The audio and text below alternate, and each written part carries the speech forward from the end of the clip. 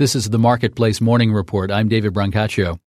A new analysis finds that a quarter of Americans living in poverty don't get public assistance, such as food stamps, subsidized housing, subsidized childcare, or cash benefits. This from data analyzed by the Urban Institute.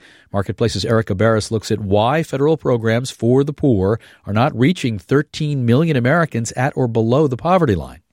One reason why some of the poorest Americans don't use the social safety net, James Ziliak at the University of Kentucky says it's because the federal programs aren't always there when people need them. When the budget runs out, and therefore, even though you are eligible, you may not qualify for benefits because there's not resources available for you to qualify. And applying to safety net programs can require meetings with caseworkers, traveling to appointments, filling out difficult documents, things that Evelyn Brodkin at the University of Chicago says some people aren't equipped to do. You need time, you need knowledge. It helps to have access to internet.